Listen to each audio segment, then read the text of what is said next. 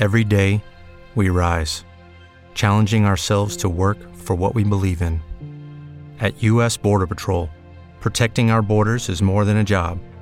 It's a calling. Agents answer the call, working together to keep our country and communities safe. If you're ready for a new mission, join U.S. Border Patrol and go beyond. Learn more at cbp.gov/careers.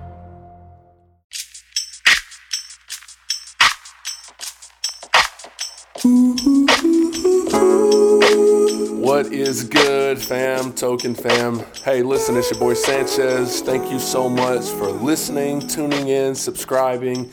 I hope that you guys are getting these notifications. We're about to ramp up our season. In the meantime, Cedric and I are taking a few weeks to prep and plan. We've been busy wrapping up the summer, getting ready for school, all of that stuff you guys know about. So all that to say is we're excited about what's coming and we can't wait to share that with you. But in the meantime, we're going to kick it back to a few of our favorite episodes. We've taken some time to just go. We realized we've released a ton of content. And so some of the quality may vary because some of it we recorded on COVID, some of it was pre-COVID. So you'll hear some old music, you'll hear all of those things. However, we just want you guys to have some content because we do feel like a lot of what we've said on this podcast is heavy, but necessary and needed. And maybe some of you are new to the podcast and you haven't had the opportunity to really see our journey progress. And maybe you've missed out on some of these key and good conversations we've had. So anyways, shout out to our Patreons. You guys make this podcast happen. You make it work. You allow us to continue to put out content, to continue to invite guests and keep this thing going. And if you're not a Patreon, please consider signing up on patreon.com. Also, social media. Follow us on Twitter, Instagram, Facebook. You have direct access to Cedric and myself, and we can't wait to engage with you. But in the meantime, enjoy this week's podcast.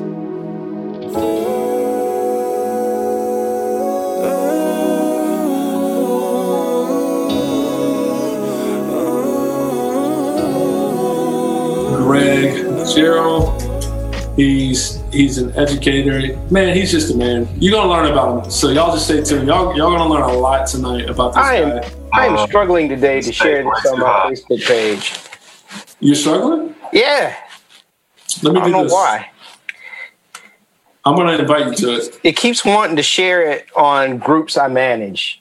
No. You have to do it to your. Yeah, that is weird. Maybe go to my page and try to share it from my page and not Token. All right. Just try going. All right, here we go. Let's try. Brady from Watershed, Charlotte. Right on.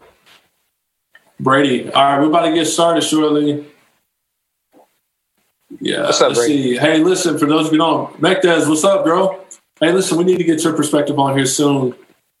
Actually, we got a lot to talk about. I've been hearing some things. So, we're going to make that happen. Boy. What's up, Tony?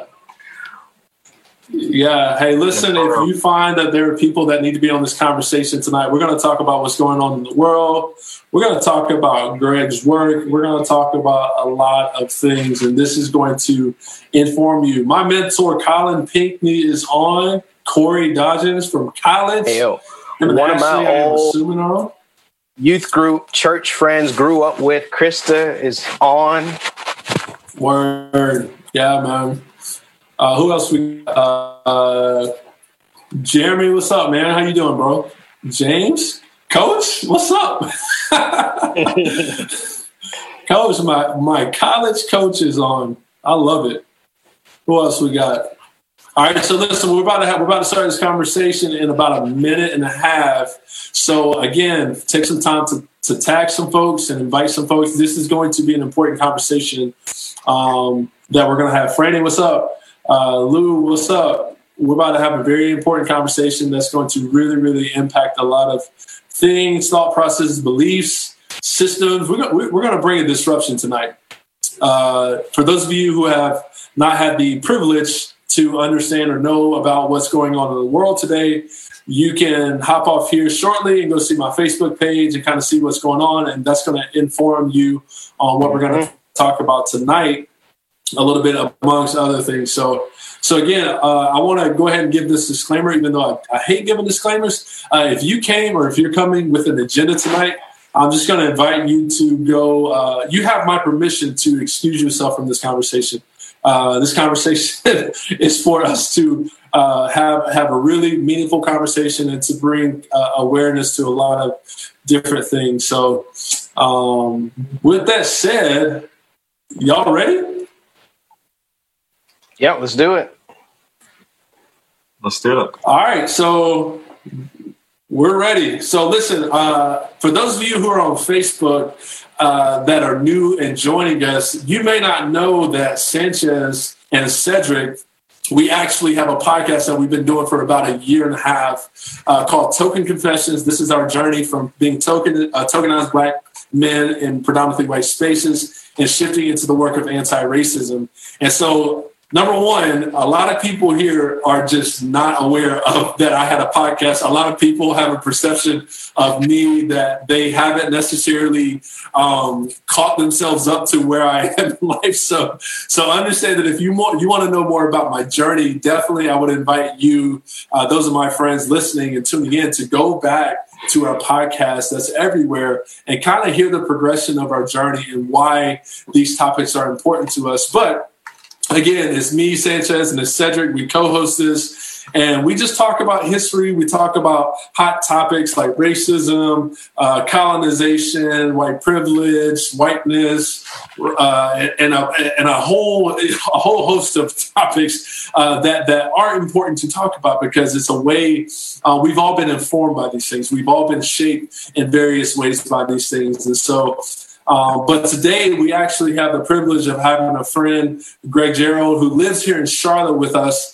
And he has been, he's an ally. He's an advocate. He is very, very much so on the front lines doing the work with us. He's not necessarily trying to come and take over anything. He's actually serving. And he's actually, for me, he's a great model for what white people can do, how they can leverage their privilege, how they can participate in the work of anti-racism while understanding how anti-racism should be lived out. So, Greg, thank you for joining us.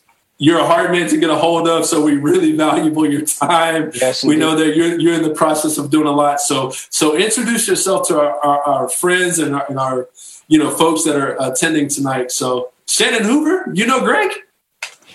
Y'all know Shannon. Word. Yo, I should know that. Y'all are both phenomenal musicians. So what's up, Shannon? Yeah, that's one of my favorite guys right there to work with. Oh, man, he is the best. He is the best, man. So, but yeah, Greg, so tell people who you are. I know who you are. We know who you are. So tell us about who you are. Tell us about your journey, where you started and what has led you to where you are now. Talk about the work that you're doing, and then we'll get going. Sure. Cool. So I really appreciate the invitation, my friends. So Greg Gerald, I live here in Charlotte. I'm over in West Charlotte, neighborhood called Enderley Park. That's been home for me for about 15 years. So that's real close to where Cedric was. Mm-hmm. Not Cedric, so where Sanchez was at Center City. Where Cedric is now. Yep. And where Cedric is now, is that right? Yeah, Urban Promise Street Leader Director. Oh, right. Yeah, because when Deontay went to California and Ro moved into the site director, I became Street Leader Director. Oh, okay, good. Yeah. So let's see. I grew up in North Carolina, right outside of Raleigh, in a little tobacco town called Fuquay-Varina, which was a good place to grow up, I guess. And spent.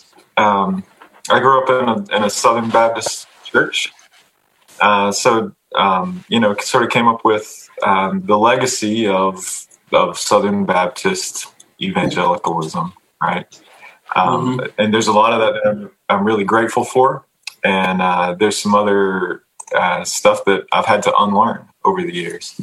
And so since you asked about the journey, just a little piece of me is that I started sort of that process of unlearning in a place called East St. Louis, Illinois, right across the river from St. Louis, Missouri. East St. Louis is a disaster zone of industrial capitalism. It's sort of the maybe the worst case scenario of what happens without any sort of governmental regulation or intervention into the lives of people when systemic racism just runs wild. And so a century of disinvestment in East St. Louis. And I wound up working in a little rec center there, Baptist affiliated rec center. So not a perfect place, but some amazing folks there who showed me this kind of hospitality that I didn't know to expect in a place of really deep economic poverty. And so that really kind of set the course for me. It was 20 some years ago, and that really changed my direction. Mm-hmm. And so over the past 15, living here in Enderley Park, a place where I'm one of a handful of white people for a long time, the only white person around my family and I. And so, it's been a process for us of being proximate, but also taking really seriously our responsibility for learning how to interpret the world around us, how to see it not through the lenses that I was given as a Southern Baptist boy raised in Tobacco Town, North Carolina, right? But how to learn to see, to the extent that I could, from the perspective of my neighbors, how to understand the history, the complexities that I brought in with my own body that I didn't know about, how to understand what it means to be white, and especially what it means to be white in the context of a Black neighborhood, right? And so that's been a significant part of the journey. Like, this is unlearning the habits of whiteness, sort of like a lifelong kind of undertaking. And so, I've been privileged to have people who have been so gracious and kind and hospitable in the ways that they've been teachers and friends and kin to us. Mm-hmm. Yeah. Can you talk briefly about the process, or can you unpack the process of unlearning as a white person, but not only as a white person, but as a white man? Yeah. About the process. So, for one, it's a never-ending process. But step one for me was about becoming really uncomfortable. And so one of my early memories from stepping into the context of East St. Louis, where I'm the only white guy on the block living in this recreation center, was feeling fear. All right, and feeling it within my body. And one of the ways that whiteness works is by kind of divorcing white people and their spirit and their soul from their body. But I remember palpably feeling the fear. Like, I had been taught, nobody ever spoke such words, right? But I had sort of learned, I see poverty, I see Black people, like, I'm supposed to be scared. So the culture taught me that, right? Mm-hmm. And nobody ever said that out loud, but the culture's taught me that. And so to begin to feel that fear in my body and to have to acknowledge it, because at times it could be overwhelming at first. So to have to acknowledge that was one step along the journey of me recognizing, like, there's something wrong here. And there's something that's wrong within me that I need to dig into. I need to not leave it unexamined. So that's been a really important part of the process. That's really I think another piece of the process, another piece of the process for me has been about becoming a student of history. And so one of the ways that I'm working on trying to talk about this is that the religion of whiteness is built around forgetfulness. And so we sort of Can you repeat that one more time? Repeat that one more time. For the people in the back. The religion of whiteness, the binding principle of whiteness is about forgetfulness, right? So James Baldwin, at the beginning of The Fire Next Time, it says, to his nephew, you have to understand about white people that they're caught up in a history that they cannot understand. And until they understand it, they cannot stop repeating it, right? And so we've had this world in the white world, we've had this kind of world constructed around us that, we have slogans like heritage, not hate, right? This is all about forgetfulness. Right. It's not really reckoning with what the actual heritage is. It's really sentimentalizing the heritage so that we can forget it and carry the good feelings about it. And one of the ways I've connected really deeply with this over the past month, I just read a book called Wilmington's Lie, which is about are y'all familiar with this?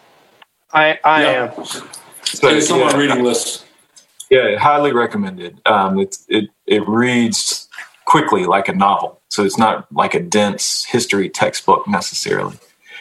But it's about the 1898 white supremacist coup in Wilmington, North Carolina, which was then the largest city in the state, that took over a multiracial town government, burned the office of a black newspaper, ran all the black leadership within Wilmington out of town, forced people to leave town, killed dozens and dozens of people. Right, so one of the things I maybe carry with too much pride is like I was a good student, man. I mean, I graduated near the top of my class. I read everything. And this is one of the most significant historical events in my state. And I'm real proud to be a North Carolinian, right? Yeah. And I know nothing about this. Yeah, man. Because the history has been hidden. We've forgotten it. The institution, what's important about that is, like, as people, we've forgotten the history, but our institutions never forgot that history, right? The history was built into the institutions so that we could continue transmitting the poison of white supremacy without having to own the story. Yeah, man. Right? Yeah. But it's not natural. This didn't just happen this way. Right? This is a political reality. Yeah. So, like, not to completely cut you off, but I'm a huge Roots fan, and the album cover of the Rising Down album, their 2008 album, is actually pulled from a Raleigh News and Observer September 27th, 1898 news front page news article having to do with the Wilmington riots. Right. Wow.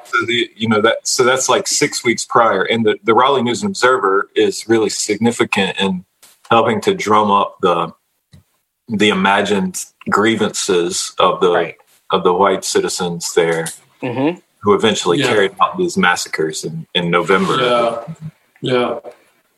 Yeah, that's so good. And so again, for those of you who are just now joining us, we have special guest Greg Gerald on our live podcast called Token Confessions.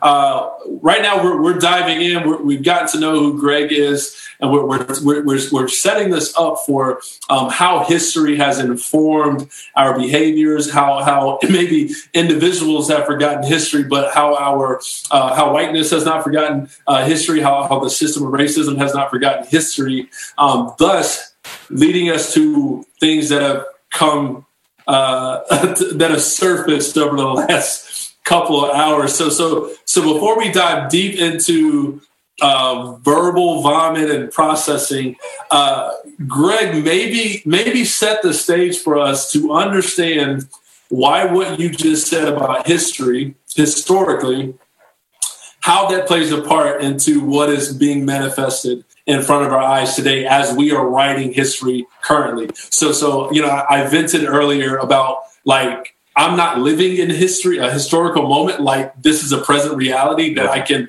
parallel back to historical moments, but it's unfortunate that this is my present reality. So maybe talk about the importance of history, but how it is impacting and influencing what's going on today in our culture. And then we'll release Cedric to go off. Brilliant. I think the simplest way to conceive of this is that history is not like, it's not this dry thing. History is just a set of stories, right? It's just where we've been. And the way that we understand where we are now is by the way that we narrate the stories of where we've been. Mm-hmm. And so all of our families have stories. Every individual has stories. Collectively, as a society, we have stories. And the way that we tell those stories determine how we understand ourselves in the present. Mm-hmm. Mm-hmm. So history is, it doesn't have to be like complicated and dry. It's just the stories that comprise us. It's the stories that make up our, the institutions that govern us, the families and the cultures that we come from. And so either you can know some of those stories, or you can, and you can begin to wield some control over how you work with those stories, or you can not know them, in which case you wield no control, right? Right. And so what we have is we have a white woman named Amy Cooper, right? Isn't that her name? Mm-hmm. Yep. Who seems not to understand the story that she's a part of. And, and so really ugly behavior, her violent behavior, not just ugly, right? It's worse than that, is part of a story. And because she doesn't seem to know the story, then she's stuck in it. She can't get out of it. Again, like Baldwin says, trapped in a history that we cannot understand. Yeah. Cedric, how do you interpret that story of what happened with this one specific incident with Central Park? Well, the irony is we don't even have to go that far back into history to know the significance of this, because we had stories that we literally haven't had time for because of Ahmaud Arbery and because of Breonna Taylor, where the New York Police Department was policing the stay-at-home order and the social distancing rules differently with white citizens of New York and black citizens. They literally have pictures of police officers in predominantly inhabited by those deemed white parks, police officers handing them masks. Mm-hmm.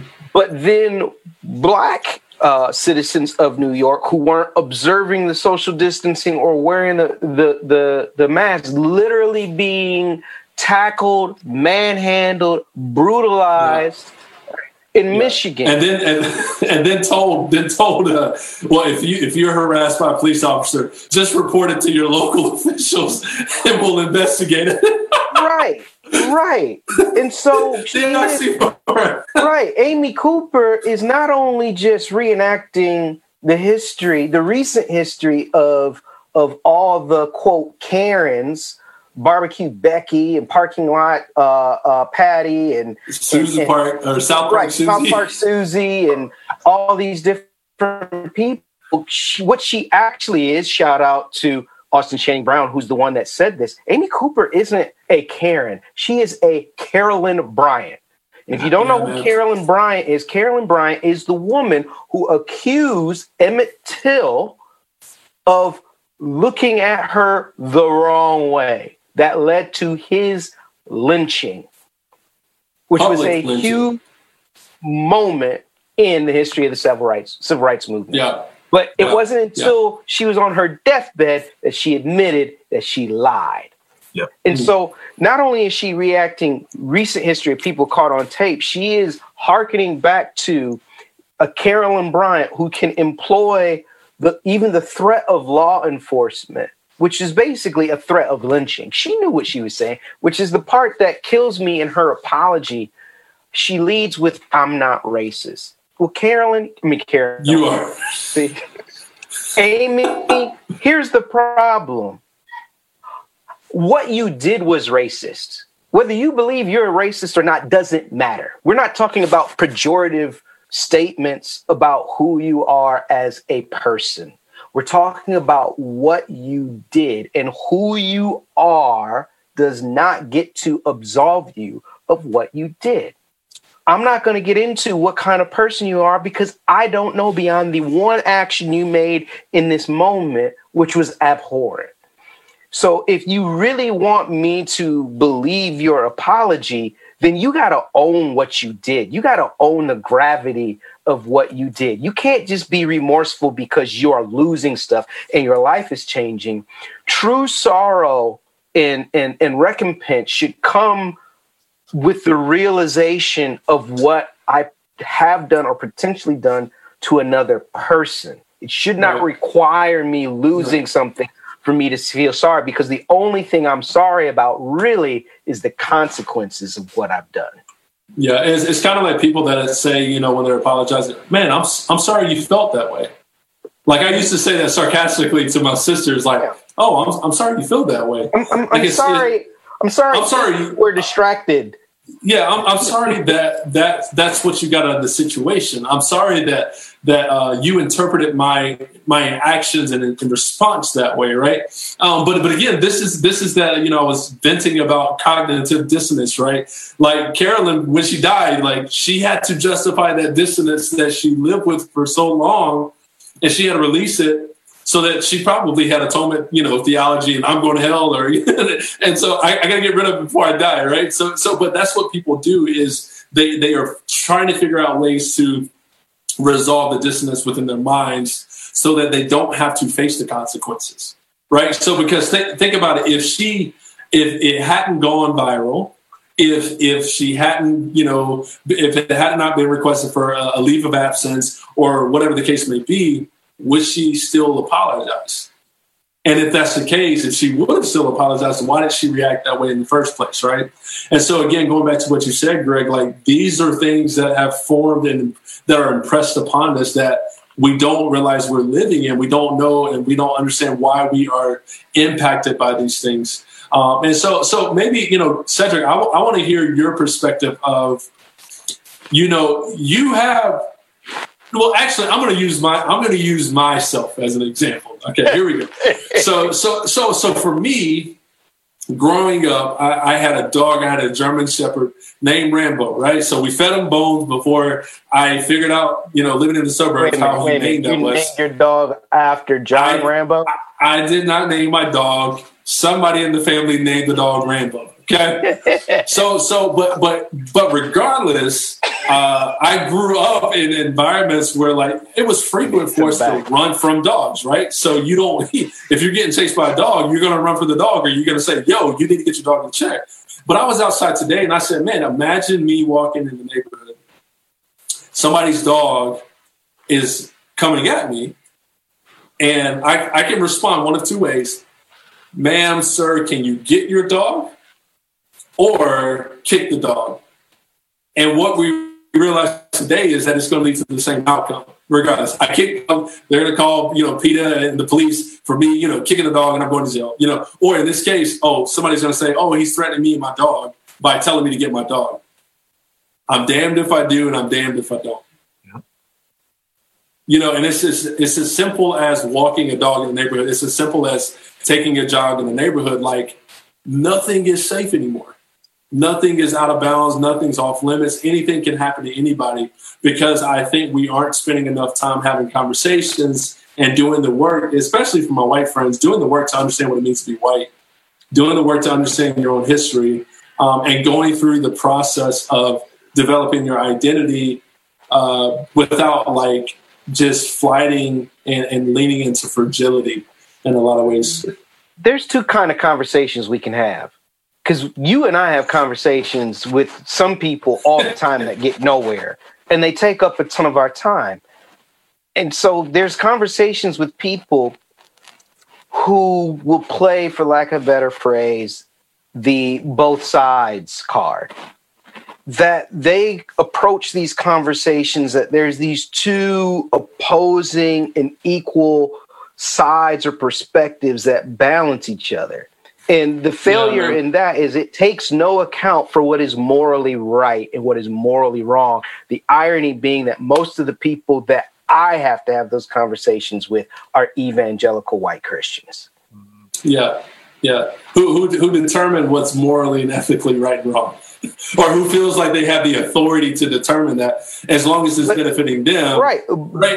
But to Greg's point about history, if they don't know their history and how they're reliving that, they have no framework with which to recognize that that's what they're doing. And for better or for worse, that's part of the reason why I'm able to stay so patient with them, because they don't know what they don't know. It's like Jesus on the cross, not to compare myself to Jesus, but Lord, forgive them because they don't know what they're doing. Right. Yeah. Greg, what are your thoughts? Yeah. I mean, a couple of thoughts. I mean, for one, it's become like more and more glaringly obvious one would think. Right. One would think. It's become more glaringly obvious to most observers that moral formation within white evangelical context has gone horrifically wrong, right? I mean, it's a formation unto death at this point.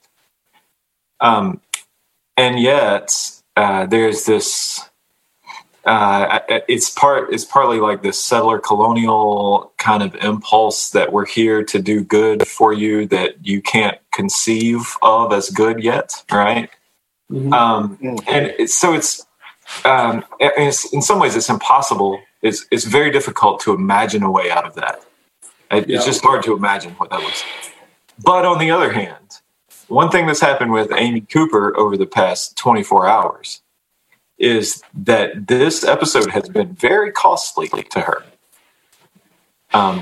She's now thinking about her whiteness in a way that she never would have had to think about it before.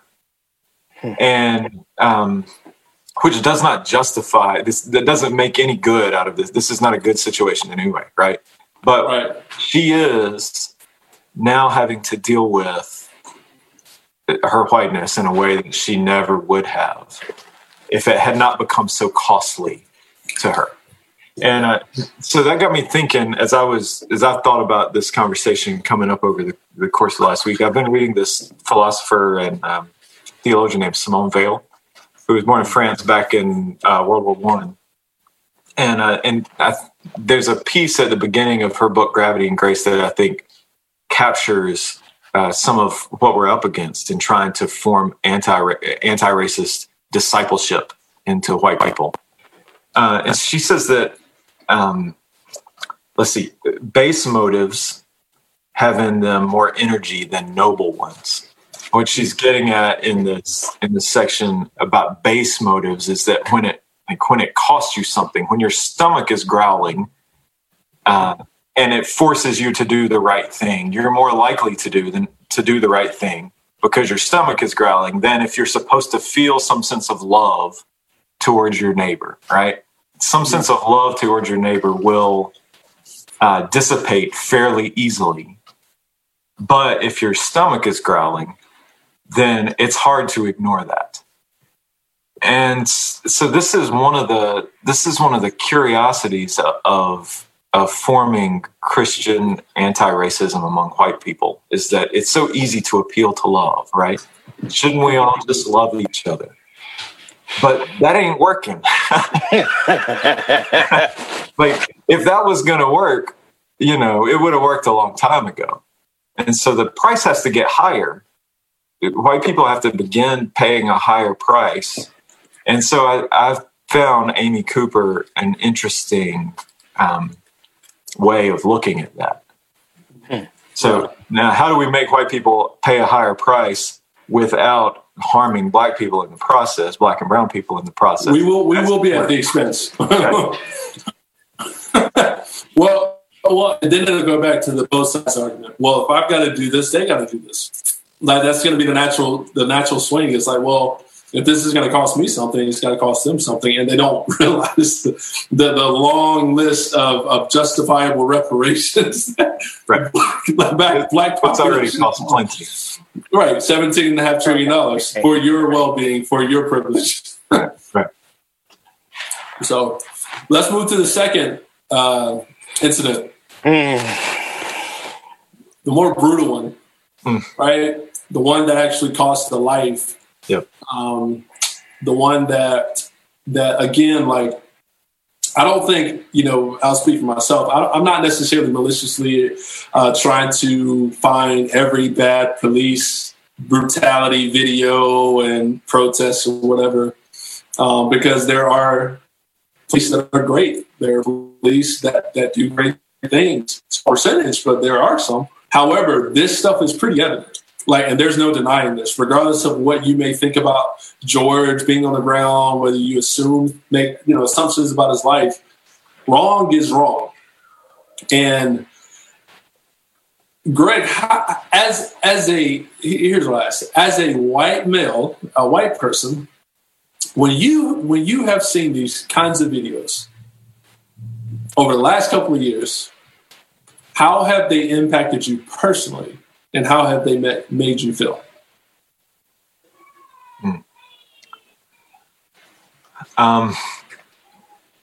So, for one, I can't always watch them anymore.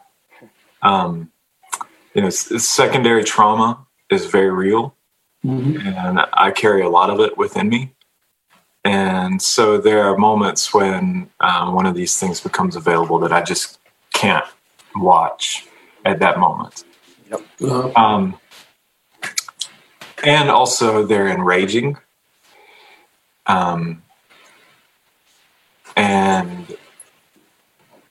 But examining that rage has to, you have to go deeper with it. You have to keep digging into it. Because one of the things that can do is separate me from it. Right. Mm-hmm. And I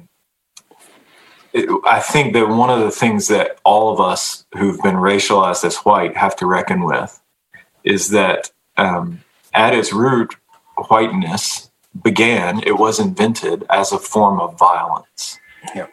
And so that sort of violence lives within us. And so I can't just rage at what I've seen and other the cop that did it or other Amy Cooper, right? I have to take a moment to interrogate myself. How does this sort of violence live within me? Mm-hmm. And so to seek some healing from being formed in this false god of whiteness means doing that kind of work. And it has to be patient and it's slow and it's painful. And sometimes you can't watch because the trauma is too much. Yeah. But you also can't turn your eyes away. You can't pretend that this didn't happen just because you didn't watch every single video. You have to reckon with it and keep interrogating yourself about it. That's the first thing. But I think you're also on the other side of the coin for a white person. I mean, maybe, right? But none of us get a pass until... Right. Yeah. Right. No. I'm not saying about the pass, but I'm saying when you choose not to watch, it's from a completely different perspective as one who's doing the work versus other people who are not in the work. I'm not going to do this. I don't have time for that. Right. Yeah. Let's just get over it. Let's just move on from it. It is what it is. He was probably doing something that he should have been doing. They go to all the whataboutisms. It's like you're on the opposite. You're on the other side is what I'm articulating and trying to get to. Yeah, because I would make an assumption here that for you don't just see some random guy or woman on a video. You see your neighbors of well over a decade. Yeah. Oh, yeah. Yeah, for sure. I mean, I see people with names and stories, and I see incidents where I've witnessed police misconduct, right? So those things are real within me. And certainly most of my white peers don't have that same kind of experience. Right. Yeah. So I do think it is important for white folks in particular to watch these things, to watch the videos, to know the names, to know the stories. It's also, it strikes me that sort of like the story of Thomas, where Jesus says, "Blessed is the one who did not see." Oh, get him! Right? Get him! This, the fact that it's on video doesn't mean that it's new. Mm-hmm. Right. This is as old as policing itself. Right. Sort of beginning as slave catching in the 1700s. And can you clarify the history of policing? Because it was brought to my attention about an article that kind of debunks the myth of policing in America because it was, established in England. And can you just talk about the history of policing? Well, so, I mean, we can't reduce it down to a single thing. Just reduce it, just a little. Right? It's not just a single thing. Certainly there have always been safety patrols in neighborhoods and in cities around the world. But the history of what policing looks like in the United States is intimately tied up with slave patrols in the 17 and 1800s in the country, right? And which very neatly explains why we continue to have so many racial disparities in the way that the policing system works, because this is how it was designed. Yeah. So policing is not a single thing. There's not a single story of policing, but that is a big part of the way that story works within this country. Yep. And, and you can see it our own police department just 2 years or so ago released this report about how they handled stops where there was a small amount of marijuana found, right? Mm-hmm. And the data that they released on themselves showed very plainly deep racial inequities in whether officers made an arrest or did not make an arrest. It's one of those things where they have the opportunity at their own discretion what to do. Now let's pause. This is coming from a white man, not a black man. So hopefully you will take his word at face value and not have to go fact check him, which I'm sure you won't have to go fact check him. But in case you need facts, we will find a link in the research for those of you who are skeptical that we are in opposition to your beliefs. Right. Continue, Greg. So blessed are those who have not seen and believed anyway. I mean, that's people. This is what Black and brown people have been telling us. Yeah, and I've seen it with my own eyes. I've watched it. I love people who've been deeply wounded by our local police. Yeah, it's even better if I didn't have to know those people, if I had just believed what I had been told long ago. Yeah. Well, it shows that we don't value stories and experiences of certain kinds of people, right? Because we just literally omit, we overlook, we override. We just don't consider. Like Cedric and I talk about this all the time. We try to be up to date with social media, and Cedric will find this stuff when it happens, and it's a written blog, right?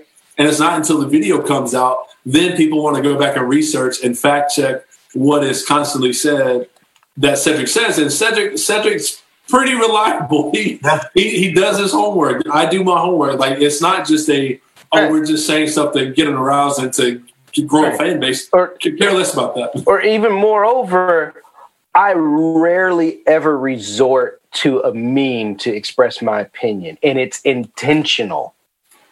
Because one, memes oversimplify things. And number two, even as witty and creative as a meme might be, I'd rather have to take accountability and ownership of my own words as opposed to someone's reduction of a complex situation, or even a situation that's not that complex. I mean, this is not that complex, and I'm holding back, but I will give it to in a second.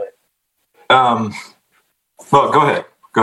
I've got a story on, but later. Well, go for it, Cedric. So one of the things that, to your point, so the marijuana thing, I know it anecdotally, just from being a youth pastor of an all-white youth group. In 10 years of working at just one church, of doing youth ministry, and having enough kids of color that I can count on both my hands and still have a few fingers left over.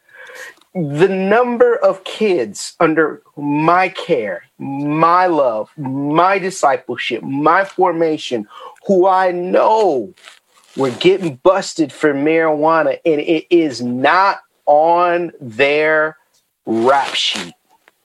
Yep. Or take all the parties in Union County where I was a youth pastor, right? All the parties that got busted, the drugs. Right. Actually, more convictions out in Union County than Mecklenburg. Right. That you have Community House High School. We probably told this episodes ago, but it bears repeating.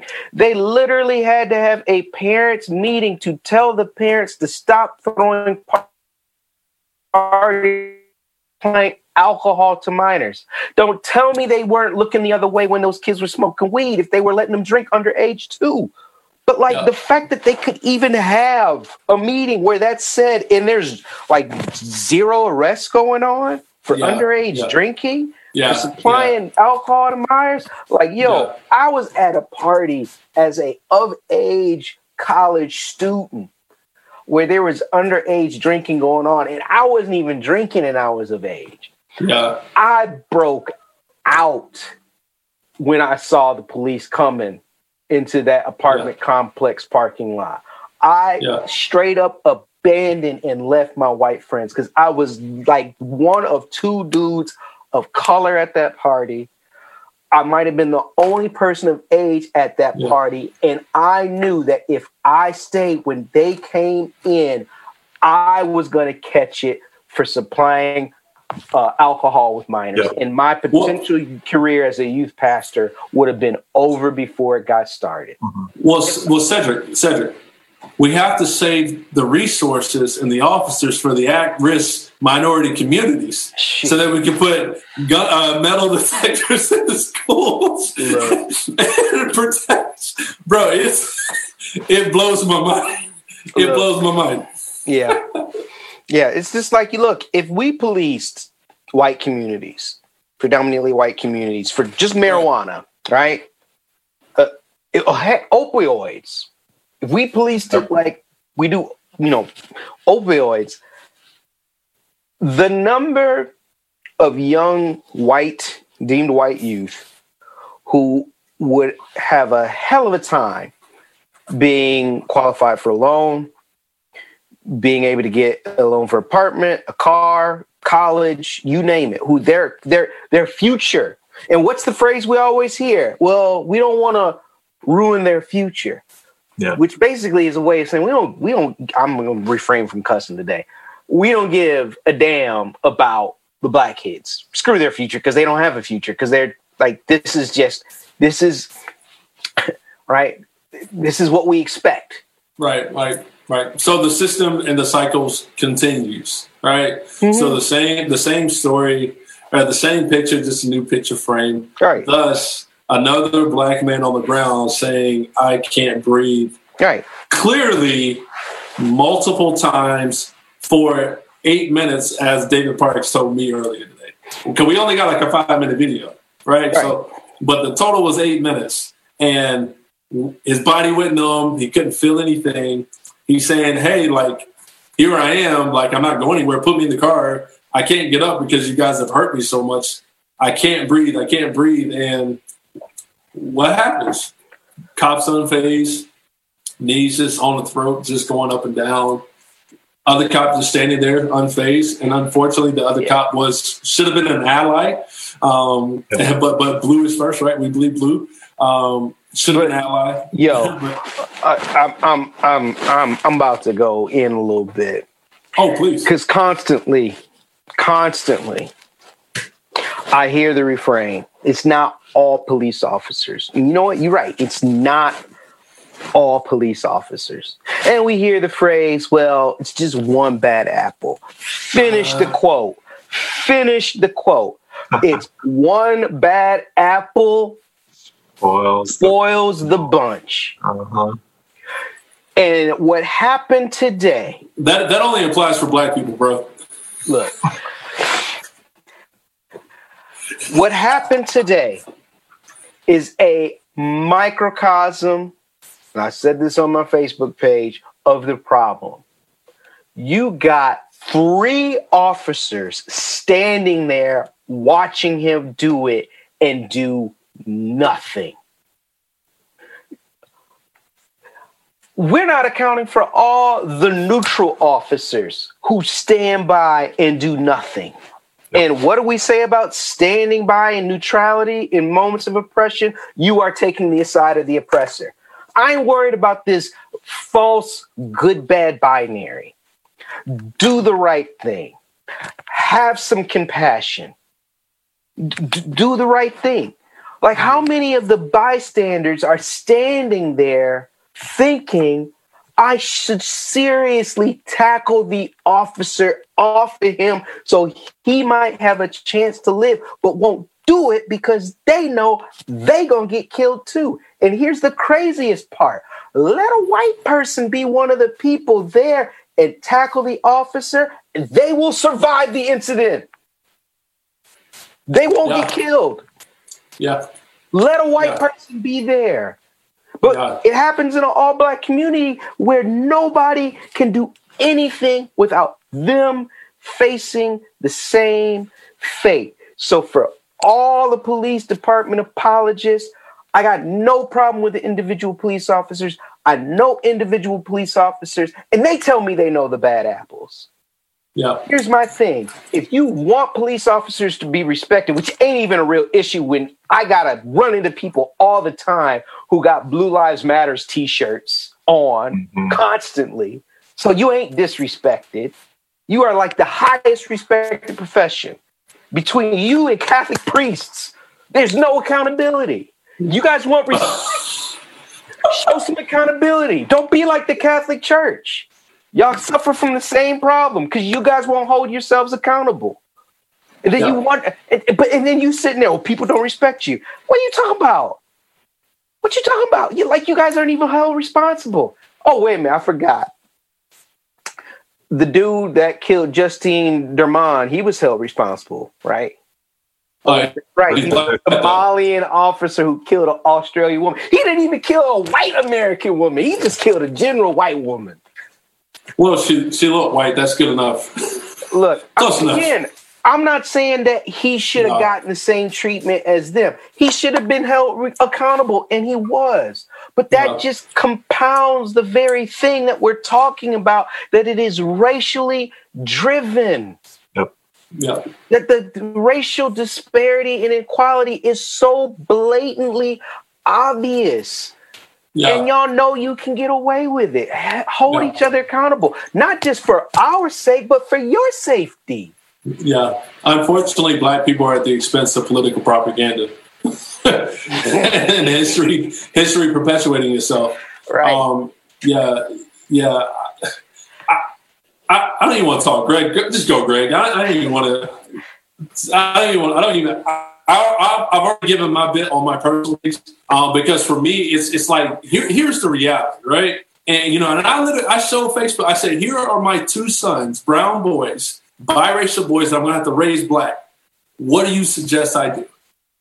How do you suggest I raise them when this is history? This is their history that they're living. What is your advice for me raising boys that look like this, that are cute right now and not a threat to society, and white women love my boys until they want to date their daughters? What do you suggest I do? How am I as a parent supposed to prepare them? I know the answer, but how would you suggest I parent my boys for what's coming in their future, very near future? So I am... And unfortunately, I'm kind of like with you, going back to what you said, Greg. Like, I have to watch it in moderation. A part of it is to keep myself. Honestly, it's a way of healing, but also like self-care, and also just like being like closely aligned with my people who share my struggles that only my people can really truly understand. Right. And so it keeps me in solidarity and oneness with my people. I don't have the privilege to be numb, because even though I want to, I know my responsibility, and I know what I'm hoping to accomplish in my lifetime, right? And so that doesn't mean that I'm not void of emotions or grief or anger or lamenting. That's just saying that I understand the balance. I understand the balance. I know when to dive in and when I am mentally able to engage in a video and conversations, and when I need to just opt out to protect myself. And I think, unfortunately, that's the decision that many Black people we have to literally wrestle with every day. You know, like I can't literally post the 4 or 5 videos and articles that I get a day about this stuff because, I need to breathe. Because it is overwhelming. It's exhausting. And the most exhausting thing beyond the videos and the articles is hearing the same responses from people over and over. Well, what are the facts? Let's just wait till all the facts come out. Yeah. Well, you know what Sanchez didn't? Man, this is you. Why do you have to make everything about race? Why is everything about race? Can't we just focus on Jesus? Can't we just be so heavenly minded that we're no earthly good? After all, that's what Jesus was about. Yeah, you know what Jesus said? Whatever you do unto the least of these, you do unto me. That's right. Right. So at some point, in particular Christians, y'all need to recognize the stuff that you're letting slide, looking other way, that the system of white supremacy has trained you to not take as seriously. The heart of Black liberation theology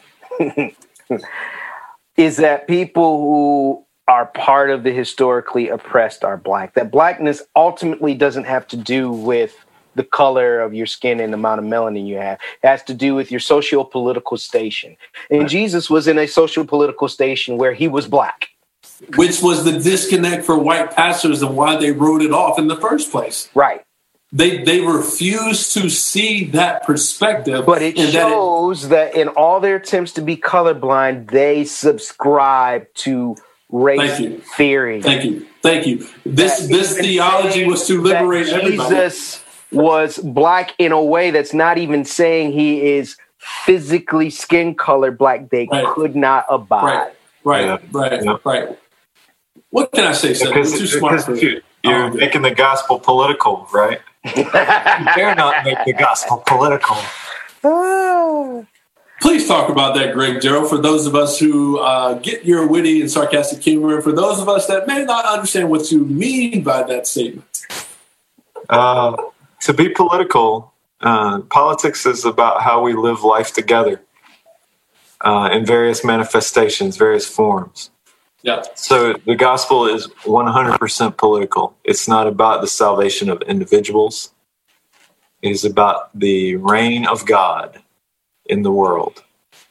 And the reign of God, or the kingdom of God, as the womanists and Marista theologians would say, the kingdom of God is necessarily bound up in our communities. Mm-hmm. And so the gospel is always political. It always speaks to our order. It always speaks to the social order. It always speaks to governments. The prophets always speak to governments. That does not mean that the gospel is partisan, that God is either a Republican or a Democrat. All right? That's not true. But the gospel is inherently political. There's no way around it. Yeah. Right. And this kingdom community that you're talking about, where we go wrong is getting into homogenous communities where we have no understanding of other perspectives and experiences. Thus, the effects of racist ideas and racism.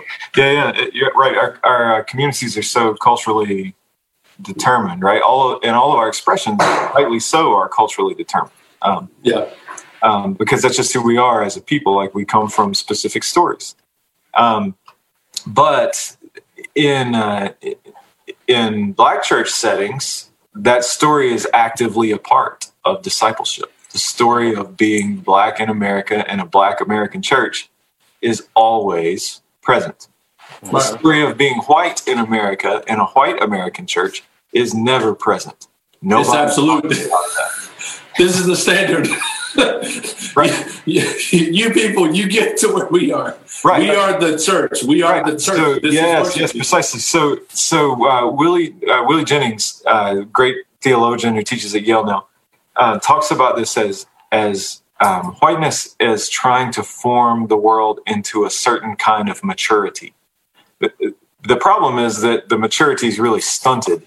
It's not mature at all, but whiteness tries to mature the world into a certain way. But it's a way that ultimately turns out to be pathological or narcissistic or even demonic in some respects. Yeah. It's not too much of a stretch to say that. Yeah.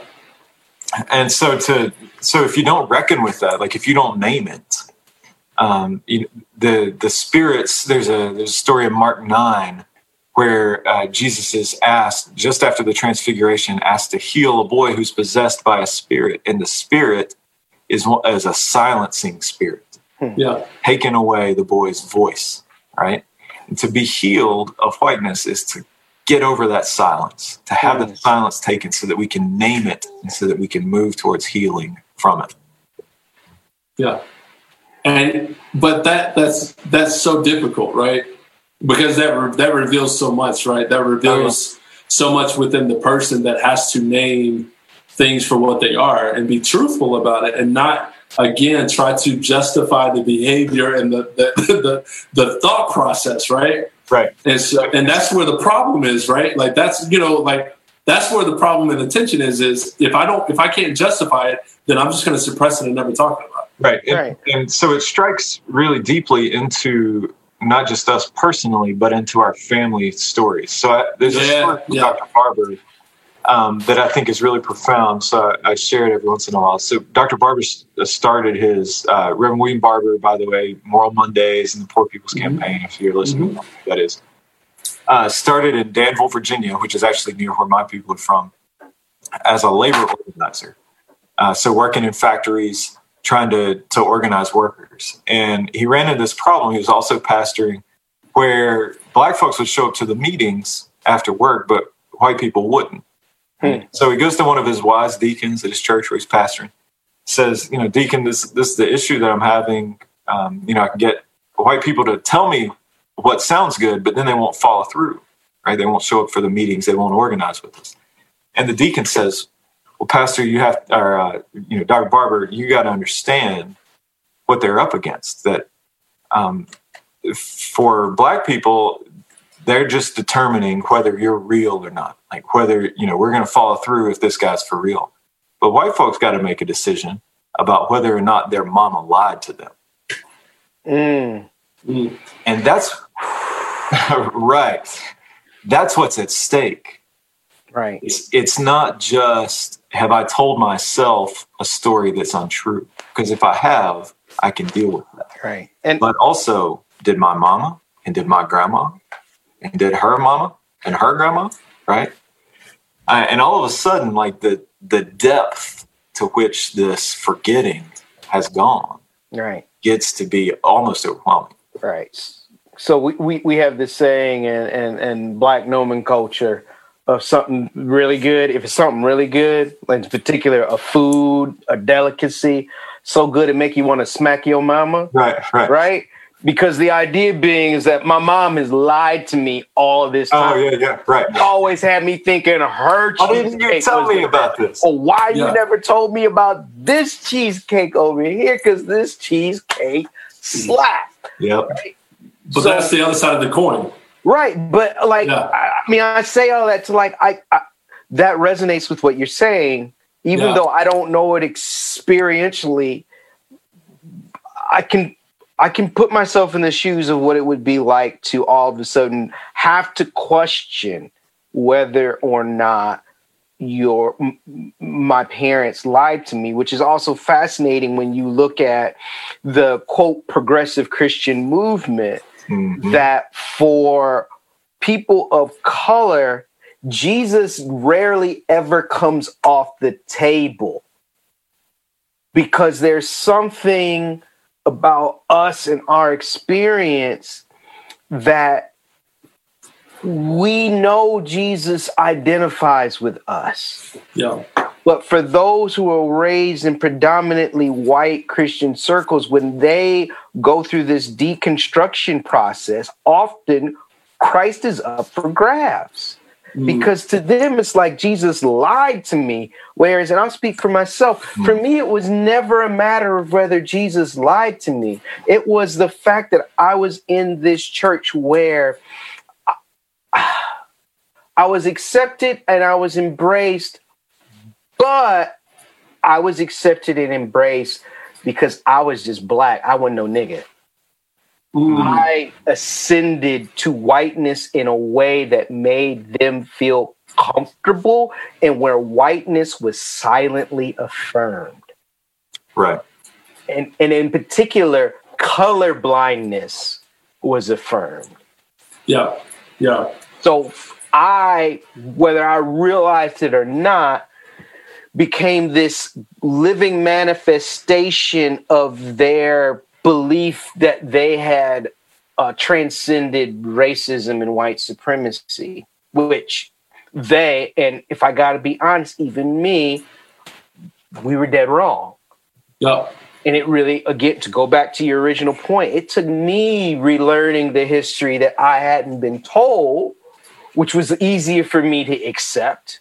Yeah. To recognize how even I had done that.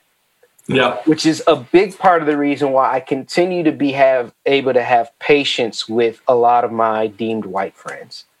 Yeah, yeah. And again, for those of you just joining us, I definitely want to encourage you to go back and watch for full context. As we're wrapping up, also, if you have questions or comments, feel free to drop them in. Hey, Mom Mikhail, feel free to drop them in, and we'll try to answer them in the last 10 minutes or so. But again, Cedric, what you just said is a part of our token experience and journey, right? It's like regardless of how well you do everything, how many boxes you check off the list, how well you present yourself, how comfortable white people feel with you, like you still are not the exception to the rule. Right, which you're going to hit a ceiling at some point. Right, but for those who I was one of their pastors. Yeah. And I don't take that for granted. Given everything I said, I still don't take that for granted. Mm-hmm. For them to see this side of me where I'm passionate about these issues, where I'm even angry at times, it's really hard for them. It's really, really hard for them to reconcile the me that they saw in that space and the me they see now. And the thing that they got to realize, the me they see now has always been there. Yeah. It's just that if I showed all my cards, I lose my job and my livelihood. Yeah. But there came a point where I couldn't do it anymore. Yeah. From my own sanity, I couldn't do it anymore. And a big part of it was because I was so stinking isolated. Yep. Yeah. Yeah. And I think for me, that's the detriment of Black identity in America. It's like racism wants to keep you from believing in yourself and fully being yourself by putting these things and limitations in the way of you fully being liberated and free to be yourself as you were created to be. However, it's like, because that was literally my revelation that I had earlier, right? Like people, even on here, like there are a lot of people on here that I've seen pop on that have no idea about this journey and this Sanchez. And the only thing they're going to say, especially Christians, oh, he's going off the rails. He's been hanging with those liberals up there in Charlotte and, in that voice right there with that redneck twang, right? Yeah. And it's like, no, this isn't that. This is me like walking truly or attempting and starting the process of healing, first of all, and then the process of growth, but also the process of me being myself. Like you said, this was always in us.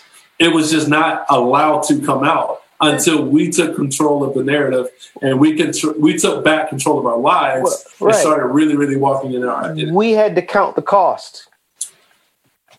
Still count the cost. Well, but that's the thing. The cost of my ability to remain employed there versus the cost of my own personal sanity, health, and well-being, it wasn't worth it to stay in those spaces anymore. And again, there might be people who are listening to this, and this will sound like I left Church at Charlotte for a different reason that was stated in my statement. I left because of all the reasons that were stated in my statement. But look, if I'm being honest, I also left because I reached a point where I recognized that if I was to truly not just be myself, but pastor and shepherd them out of white supremacy, they would run me out of there. Yeah. Yeah. Go ahead, Greg. I was just an affirmation. I think about this often. James Cone says that blackness is the image of God in black people. And in a white congregational setting, that's threatening, right? Because there's a sort of freedom that is available to you that's not available to us, because there's not a parallel to that. Whiteness is not the image of God in white people. It's almost the opposite of that. And so it's very, very challenging to get the freedom to celebrate That's good. blackness in black people, right? But when you do that, you begin to get a little bit more free as a white person when you can understand that. Mm-hmm. So anyway, I just wanted to add that in because that quote from James Cone has always grabbed me. Yeah, that's so good. To uplift that in both of you guys, the giftedness that is. Yeah, I appreciate that, man. One question we had, what resources are y'all consuming, particularly Greg, that you'd invite other people deemed white folks to read, watch, or listen to? I mean, you got to read James Baldwin. Drop everything you're doing and go pick up The Fire Next Time. Mm-hmm. And I'm in all seriousness, seriously, drop everything you're doing and go pick up The Fire Next Time. I read it 2 or 3 times a year. It's short, and it's deeply, deeply impactful to me. Yeah. But I think, so much of what American culture has been created by Black communities. So to begin recognizing that, I'm a jazz musician. I play saxophone around town, right? And so that's music created by Black people. Most of what you hear on the radio is music created by Black people, unless you're listening to European classical music, right? Including country. Including country, right? The only good things about country music are the ones that have Black influence. No, I ain't taking no part in that trash CCM stuff. I'm sorry. Okay, I'm with you on that. I am not responsible for that. You didn't have anything to do with that. No, I ain't got nothing. I ain't got nothing to do with that trash. Sorry for all you K-Love lovers. Yeah. There's so much good literature out there, though. Yeah. So much good literature. And Baldwin is just one. Yeah. I would say for me, I've surfaced and circled back around not only James Baldwin but James Cone, and a lot of Malcolm X speeches, and the parallel and the thread that I'm trying to follow is understanding the experience of Baldwin, Cone, Malcolm X, Martin Luther King, Tom Skinner, and John Perkins. Right. And I'm just analyzing what it meant to just the Black Power movement. Right. What was that about? Why didn't the radical approach work? But why didn't the nonviolent approach work either? And so I'm literally just basking in those, but particularly James Cone, because what Cedric said and what I affirmed about the liberation theology, that was the thing that most white pastors could not get over, is he says that, God is Black and, all of this stuff. And there's such a beautiful, beautiful nature to the words that he's writing, and the humility with that to accept criticism from various people that mentored him and taught him, who were primarily white, and then also womanist theologians and stuff like that. So it's for me, I want to have that openness as I learn, as I grow. And so I've been personally encouraged by James Cone and James Baldwin, because he talks a lot about James Baldwin. Yeah. So I finally watched the movie adaptation of If Beale Street Could Talk last night, or yesterday morning. I've had that movie for over a year, and it's taken me this long to finally watch it because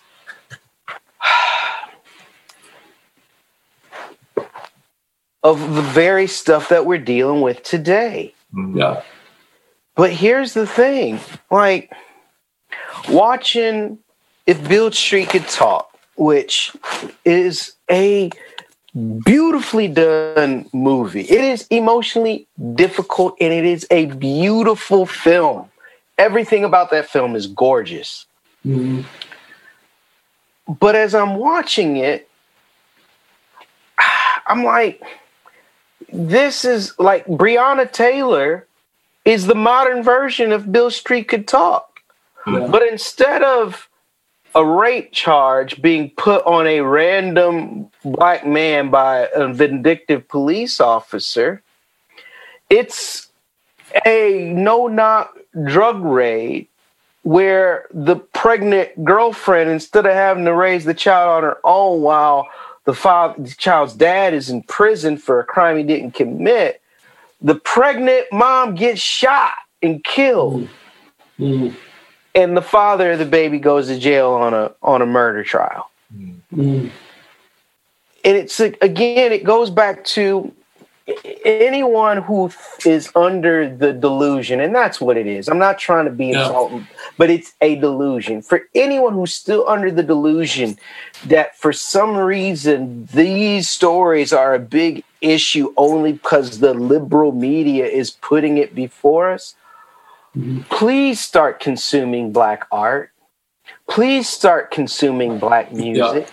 Please start consuming black literature. These are things we have been writing about, singing about, artistically expressing about for generations. Yeah. But Cedric, we ain't playing no music and singing sweet vocals and throwing a ball in a hoop and running that pigskin from end zone to end zone. So why should we care? I'm sorry. I have to laugh from just being pissed off and crying. Right. No, literally, we laugh to keep from crying. We make these jokes to keep from crying. I mean, I'm not even being funny and saying that. You're right. The number are making, but like, what really is the difference between the McMichaels and these 4 Minneapolis police officers? A uniform. That's it. That's it. Yeah. Like if you think that there's a difference aside from that, I'm all ears. Yeah. Like, okay, yes, same patterns. Right. Same everything. Bystanders watching and filming. Right. Dude was a suspect in forgery. He was a suspect in a non-violent offense. Suspect, mind you. Of a nonviolent offense for which, like, we have endured financial crises in the last 10 years because of what, if you were really being honest, amounts to forgery or deception in the financial world, particularly home mortgages. Wells Fargo. Yeah. Yep. Yeah. The white people, the white communities commit the same crimes that he was a suspect in at these monster rates, and they bailed out by the federal government. Yeah. Good music and good art to check out. Recommendations, and then we'll do final thoughts with everybody. All right, listen to early Public Enemy. Listen to Nina Simone. Yeah. Look, I know the language ain't for everybody, but I kid you not, listen to early Ice Cube. post NWA, but early Ice Cube. Mm. Not all of it is, but there's a lot. There's a lot. Yeah. What about you, Greg? I told you I play jazz. Today's Miles Davis's birthday. I was about to say, we're on the same page. Yeah. All that takes some interpretation to understand the social setting that it comes out of, because it doesn't have words to it. If you got the patience for that.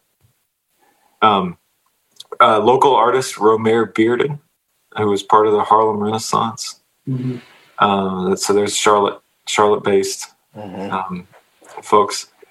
And I always dig. I've been listening to some like early 70s Stevie Wonder. Nice. Not the cuts that you hear on the radio all the time. Yeah, you gotta go the deep cuts. But there's some others that if you get a little more inside the albums under the greatest hits, there's some really deep stuff in there. Yeah. Hey, there's some Common singles that you need to check out. Common. Okay. Yep. The rapper Common. I mean, you said Stevie Wonder. One of the songs he's got, Black America Again. Like, that's deep. And some other jazz musicians who are delving into this, which again goes into the interpretive thing. But I'm gonna butcher his name. Ambrose Kimusare. Yes. Yeah, and I just had the name. Robert Glasper is doing some amazing things right now. Yep. And in general. Origami Harvest by Ambrose. Yeah. Yeah. I'm just going to name one song. That's a more relevant song that I just want us to engage in the art, the visual art, the lyrical art, and the artistic expression. This is America by Childish Gambino. I got a better one. No music video for this. Go on YouTube, look it up, get the lyrics, and look, I'm telling you, if you got a weak stomach for profanity, this ain't for you, but you still need to listen to it. It's called Patriotism on the Sound Bombing 2 album. So Google Patriotism, Sound Bombing Volume 2 by Company Flow. Yeah, man. You're not going to find it on Apple Music. I'm telling you that now. Yeah. All right, so Kendrick Lamar, obviously. Yes, yep. Big fan of Kendrick. Yeah. Some J. Cole, absolutely. I love Black Messiah D'Angelo. Oh, yeah. That's so good. Yeah. So again, there's so many there's so much out there that you just need to go just research and just study. Again, you have to eliminate your preferences. John Legend and the Roots. Yes. Yeah, it's like the cartoon, like characters. Yeah. I can't believe I can't remember the name of the album because I just recently listened to. Oh, what am I thinking? Marvin Gaye's "What's Going On." Oh yeah, for sure. Of course. Yeah, man. So, final thoughts, final words. Greg, you're our guest. What are your final thoughts, final words, advice, encouragement, rebuke, slap in the face, whatever?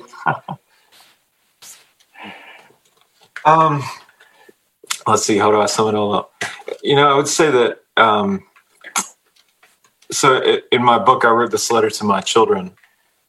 That, of course, is not just to them because I put it in a book. And at the end of that, I've tried to tell them that though we've been fed a series of lies, that we can learn how to think and act truthfully, and that we owe it both to our neighbors but also to ourselves as Southerners to finally rebel for the right reason. And so I'd put that to your white listeners out there, that it's time for us to rebel for this time for the right reason. And he's not saying rebel against wearing masks and going back to eliminating social distancing. You South Carolina people, you rebels, you. Oh, jeez. He's not talking. Let's protest. Man. You're protesting the wrong thing, brothers and sisters. You're trying to wind me up.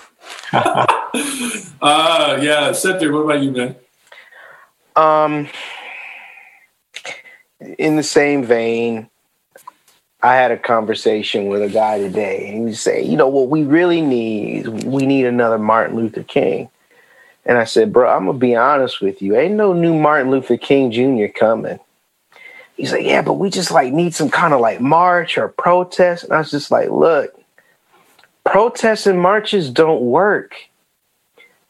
When Bloody Monday happened,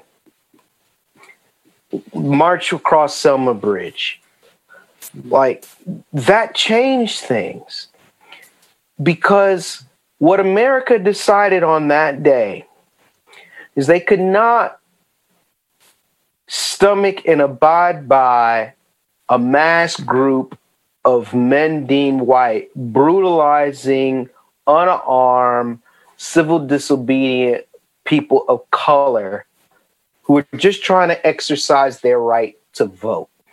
On national television, they couldn't abide watching them get beaten to within an inch of their life. But what America decided that day is that we could watch one individual person violate the rights of a black individual, black or brown individual. That's what we decided that day. You understand the difference? Yeah. That's what was decided, because now we just watch videos and we say the same thing that all those people who watch the news reports of Selma said that day, not out loud, but in their hearts. Mm-hmm. I'm not that kind of racist. We made a decision that day of what kind of racism is acceptable and what kind of racism isn't acceptable. Yeah. That's all we decided that day. Yeah. And so now, if you want to protest, you need a permit. They map you out a march, and they will make us look like crazy people. Mm. To Greg's point, y'all need to rebel. Look what y'all been able to accomplish just over shelter in place, over a national health, a global health crisis. Look what y'all been able to do, right? Which, look, I'm going to get real honest here. Everybody was cool with the stay-at-home order until all of a sudden we found out that the people that were being affected by COVID-19 the most was Black people. Yep. And that's when everything changed. That's right. That's right. That's when everything changed. That's when we said, well, we don't need to be up in the house. That's only affecting them, which was basically a big F you to the Black community. Facts. So, look, y'all need to rebel. We can't be the ones out there doing it, because it don't matter when we do it. Right. Yeah. It matters. And I hate that this is the reality. Don't get me wrong. I hate that this is the reality. I wish I could do more. Yeah.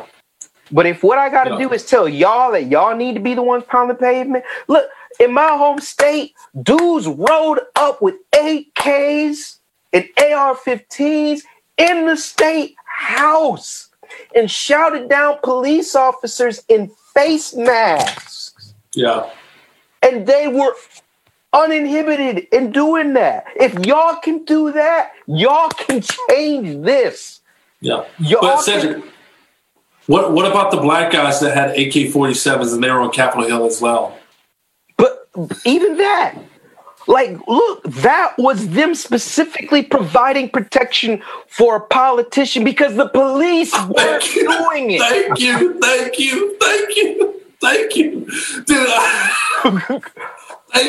She had to get dudes from the local fire department who were Black to exercise their Second Amendment rights to protect her because the police were not doing their job in protecting her because the rights of these angry white people was more important than their safety.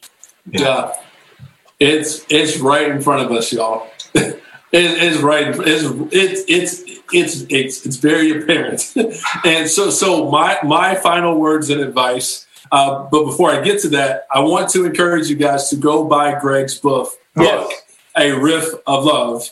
We'll put a link in the page and in the description and on social media, but buy his book, okay? It's very important. Follow his work. He's a very important man. He's a very important man. He's a very, very, very, very extraordinary man. It's just very important. Maybe I'll have some authority if I just repeat everything I'm saying. But anyways, here are my final words and my final thoughts.